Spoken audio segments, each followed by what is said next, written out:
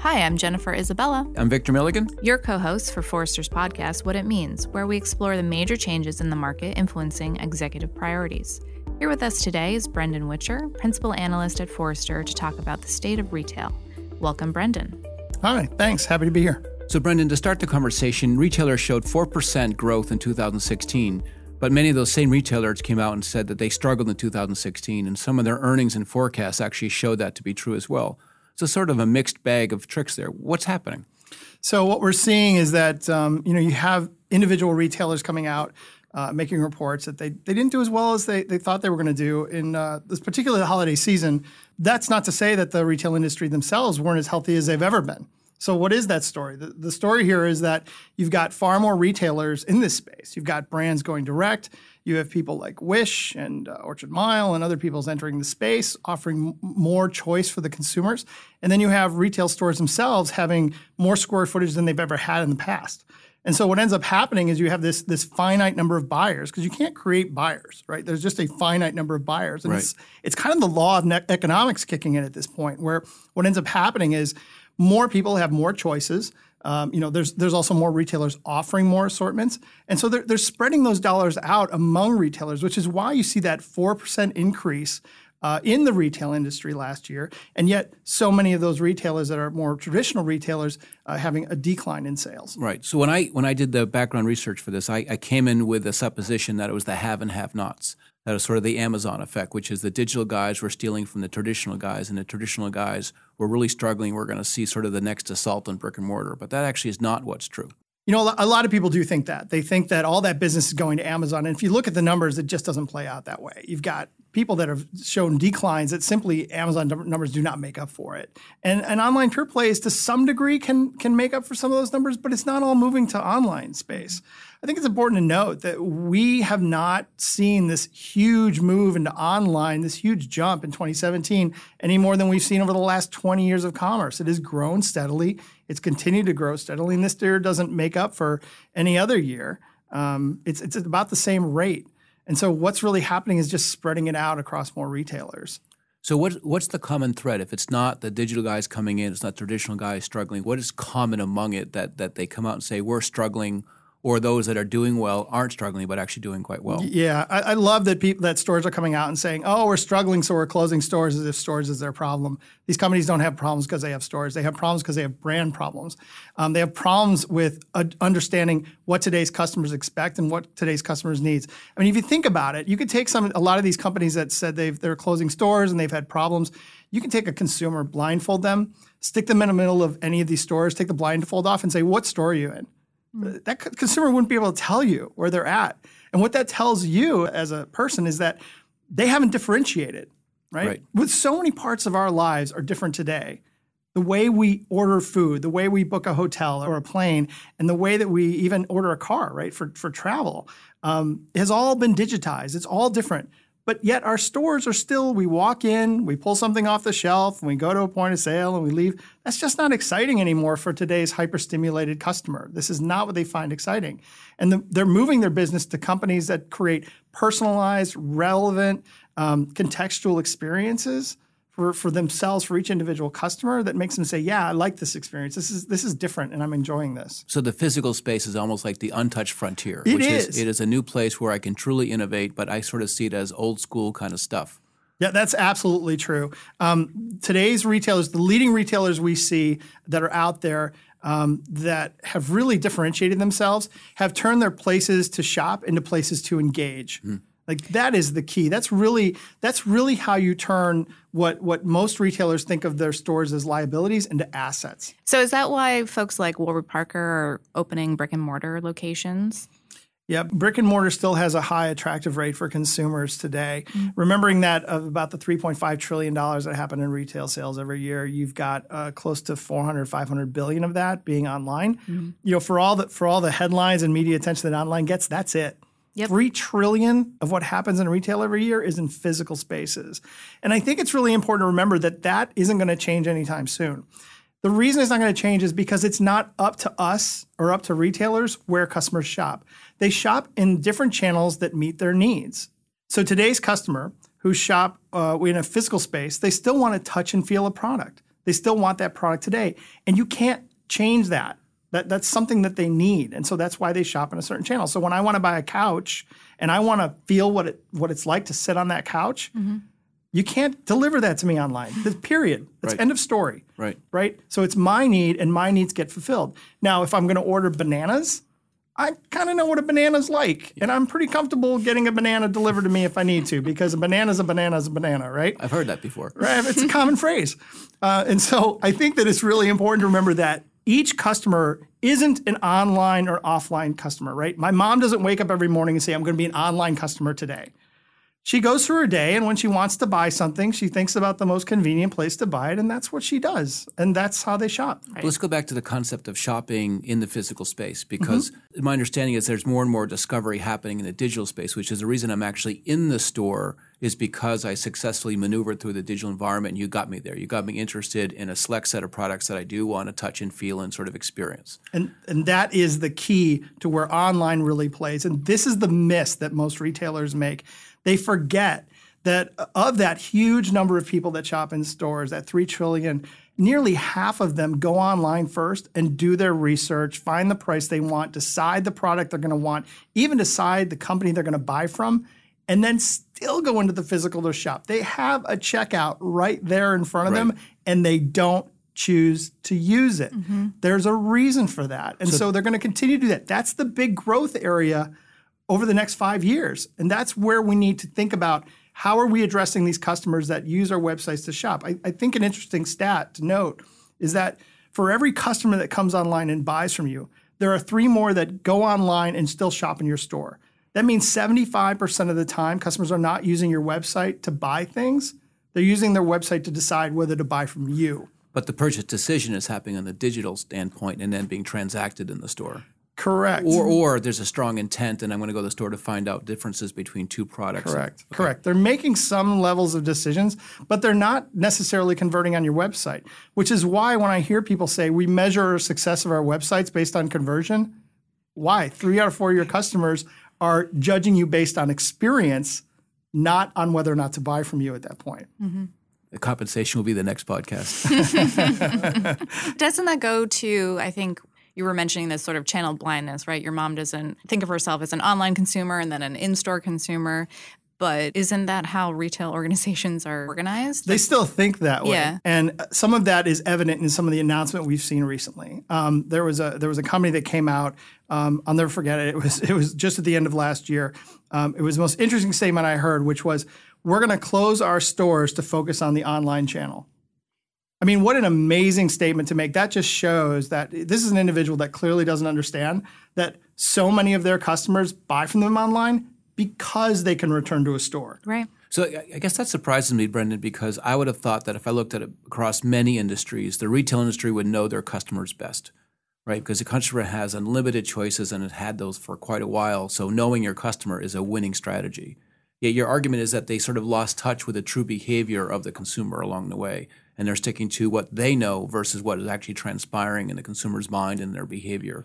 Yeah. Is that the big disconnect out there? Yeah, that's because we've had a fundamental shift that retailers have not caught up with. Retailers still believe that the products that they carry matter.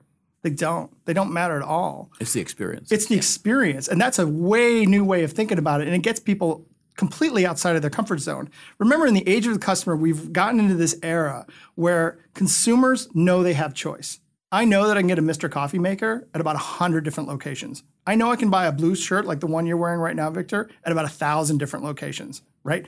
I don't shop with people because of the products they carry. That's a given. Right.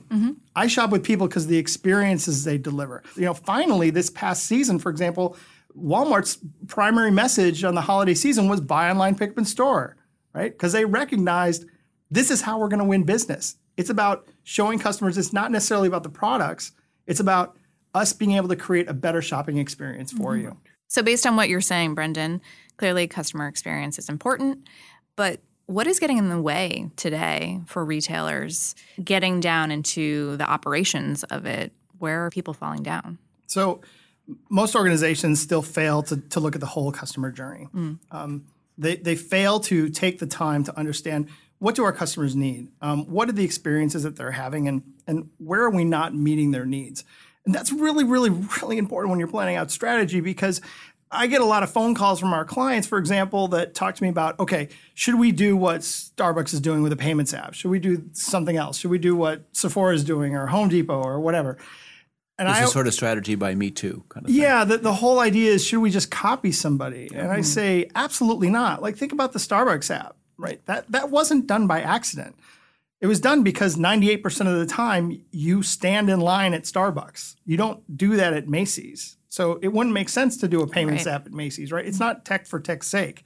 It's tech to solve a problem and solve a purpose. So it's about first understanding each customer journey. Larger stores or retailers have a challenge with that because they have many customer journeys. Someone will come in to buy toys or makeup or clothing, men's clothing, children's clothing, women's clothing, and they're all on individual journeys. These larger retailers still think, I need to have a solution for every customer or I'm going to do nothing, which is why a lot of them are kind of stuck. So but are you saying sort of pick your battles there, or I'm saying or prioritize your customer segments? Or I'm saying you need to actually build multiple customer journeys and start thinking about what do each of these individuals look for or need in the experience. So as you're thinking about when a customer comes in to buy makeup, would the Sephora solution work for our stores? Yeah, probably would. It's just about making that investment, knowing that that's solved pain points. So earlier, Brendan, you said that some of the traditional retailers have an old version of the existing customer preferences and behaviors, and that has changed quite a bit. And journey mapping can be a method to reintroduce themselves to actually what are the current and expected customer preferences and behaviors. That without that step, I'm applying old models to the current market.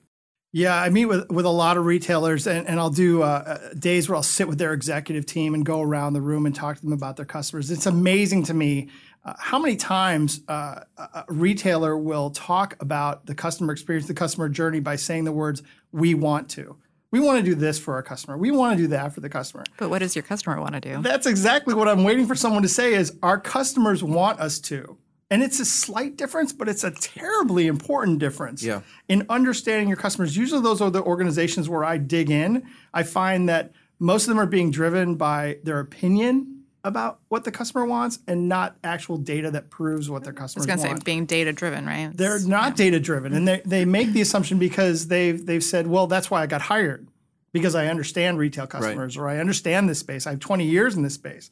Doesn't matter that you have 20 years in this space. The customer is not the same as they were 20 years ago. And a lot of companies, not just in retail, have the problem of data being diverse and dispersed, I mean, in many systems. So it's not just that they want to or don't want to. There's a mechanically hard challenge in front of them to bring that data to get the 360-degree view that you referred to earlier. Yeah, the problem is that retailers have customer data often in over 10 locations. And there's something I like to say is that organizations are trying to get to this 360-degree view of the customer. If you have customer data in 10 locations, you don't have a 360-degree view of the customer. You have 10 36-degree views of the customer, and you can't really do much with that. For example, if you can just see what I do online, let's say I'm shopping for skis last month, and you're tracking that data, you're going to continue talking to me about skis. But if I'm actually shopping in your stores looking at golf clubs at this point, then you're irrelevant to me. You're talking to me about something that I don't even care about anymore. And it's all because you've siloed out that piece of information about me and said, that's what we're going to talk to Brendan about. And you don't understand me well enough to continue talking to me. So it's about making the investments in all of your customer touch points. It's the enterprise level investment you need to make sure that we understand every part and piece of the customer journey and where we're missing customer data. This idea of individualization, the idea that in your case, Brendan says, not only do I want, but now I expect to have that knowledge of the golf clubs and skis be resident in the recommendation engine or even how I'm exposed to different products and that type of thing. If I get it from retailer 1 and don't get it from retailer 2, I will go back to retailer 1 and I'll start dismissing retailer 2. Oh, absolutely. That's actually the problem that's in play right now. And your expectations are reset every time you have that preferable experience. Right. And what's interesting is that good personalization doesn't look like personalization. It just looks like a great experience. Yep. And so the customer doesn't say, oh, they're personalizing my experience for me. The customer says, I don't know why, but that just felt better. I got to the products that I needed faster. They talked to me in a relevant way. They showed me the things that I needed to see. They followed up in a way that made me feel good about myself. They showed me the services like buy online, pick up in store, which I like to use. All these are part of personalization, but they're only enabled because I understand the customer. I understand their preferences and their needs and how they shop and the things that they like, the products they like to see. all these parts and pieces of the customer come into play. And so individualizing that experience, creating that contextually relevant experience for consumers is key to differentiation. So like at 9 o'clock in the morning, I haven't experienced that. I experience it at 10 o'clock and it's surprising and wonderful. By 11 o'clock, it's normal. And by 12 o'clock, I expect it from everybody. That's sort of the problem that retailers are facing. That's absolutely right. And we tend to think of ourselves in an industry. We're all business people. We all think of retail day in, day out. I used to be a retailer, so I know that retailers think this way. They forget that when they go home, this is exactly how they live their lives. Right. They do it to other people. Right. They go home and they expect to have the kind of experiences that are the best experiences that they've had. So how do you measure great experiences? It's about that lifetime value of the customer. And a lot of times I get retailers telling me, we'll do things very often that's in the best interest of the company, that's not in the best interest of the customer. What I like to remind them is that disconnect between what's in the best interest of the company and not in the best interest of the customer only exists when your window of success is a very small window of maybe a day or a week. When you open that window up and you look at the long-term value of constantly doing what's wrong for the customer, I guarantee it's going to be constantly wrong for your business. Right. So we did some research for the customer obsessed assessment. And in this research, we had people sort of self-select how far along the curve they were in terms of being customer obsessed, how far along the curve they were to understanding and really pleasing the customer on their terms. And what we found was most people felt they weren't very far along. But there's a second part that was kind of interesting to me, which is they argued that to actually make that big step seemed so far out of reach. They didn't have the organization, they didn't have the culture, they didn't have the talent. And what they could achieve was more incremental gains. But your argument is that that's not enough, that's not sufficient, that speed really matters right now because there are choices that consumers are making as we speak about where they'll shop with you or ever return back to you. Yeah, you have to be moving at the speed of the customer. And I think it's important to note that it's not just your business operations. A lot of companies are focusing on their marketing and their e-commerce, and they're saying, okay, that's good enough. That's simply not good enough. The whole organization touches the customer, and it needs to be moving at the same rate. And so it's not just about speed. That's a given. Right. But it's also about speed within every part of your organization. That's really, really key. And we see a lot of companies failing to bring in other parts of the organization saying, it's not good enough for just merchandising and e-commerce to have these really advanced tools.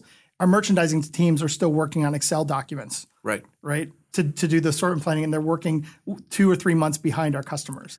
So over 50% of the purchases have a digital component to it. And increasingly so, those decisions are made in a digital standpoint. I'll decide to go into the store, and I might even decide to buy that specific product at that price in a digital environment.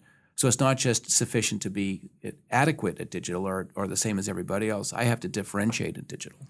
Yeah, you have to differentiate by creating unique experiences for your customers. It's not good enough to just deliver that spaghetti generic sort of, here you go, this is the right experience for everyone. It's about creating those customer journeys that are unique for each customer and allowing them to experience new ways of engaging, new ways of buying products and learning about products, understanding products. And each customer is different. You're going to have some customers that come to your website, they're very familiar with your products and they just want to get to their product and move on. Right. There's a lot of customers that say, I need to learn as I shop. And so each customer is different. You have to give them different avenues for doing that.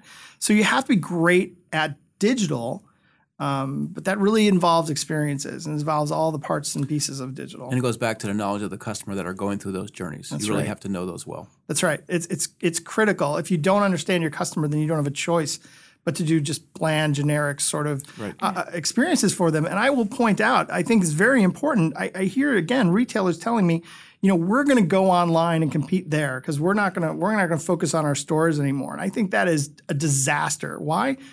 Because the web is the great equalizer, right? A new company like Orchard Mile looks just as good as a traditional company like Macy's online. They both have a website, they both have products, they both have a checkout, right? Differentiating online is even harder.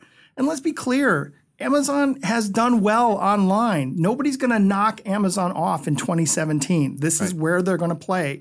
It is not good business strategy to go after someone's core capability and try to beat them at their own game.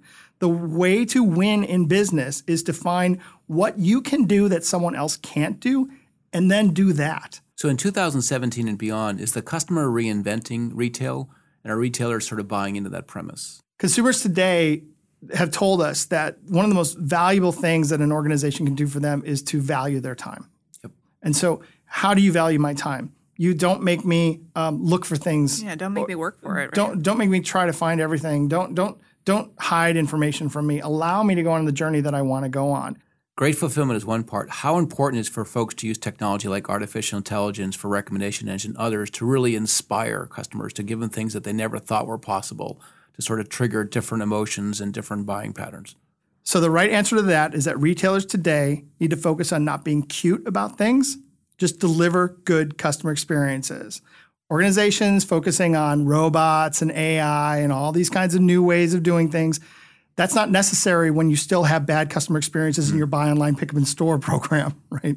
We just did a survey coming out of the NRF show asking, over 80 industry professionals, what are you focusing on? And by far and away, they were focusing on omnichannel, personalization, in-store technology, and good analytics, right? Core things you need. And what made it to the bottom of the list? Virtual reality, artificial intelligence, Internet of Things, and distributed commerce, right? These are things that they're saying when we ask them why do these things fall to the bottom? They're like, because the customer doesn't expect it from me yet. I don't need to go there. So the idea is to be differentiated on the basics of the business from discovery all the way to fulfillment. Be great at that. Yeah, I'll tell you what, if you can just nail getting personalization right and creating great customer experience, you are differentiated in the retail space today. So 16 was a good year. We have retailers coming out, some saying they're struggling, some doing well. You're talking about getting back to basics and being expert in the business again. When you wrap it all into a ball, what does it all mean? So from a strategic standpoint, companies need to stop asking what do we want to do and start asking what do customers want to do. They need to get back to the basics of understanding their customers and laying that out and saying, do we really know our customers? Do we really understand them? Do we know what they want? And do we currently have gaps in our digital technologies to solve the problems that our customers have during the shopping journey? Like that is the core of what they need to start doing. And what it means is that the organization needs to stop relying on the digital team to solve everything and instead take a step back and saying, we are an organization that needs to become a digital team, right? It's all parts and pieces of the organization. And many companies haven't done that step yet. And so it's about taking a step back and saying, where are the pain points for the customers and how do we solve them? Thanks for joining us, Brendan. Thank you. It's been a pleasure to be here. Yeah, thank you.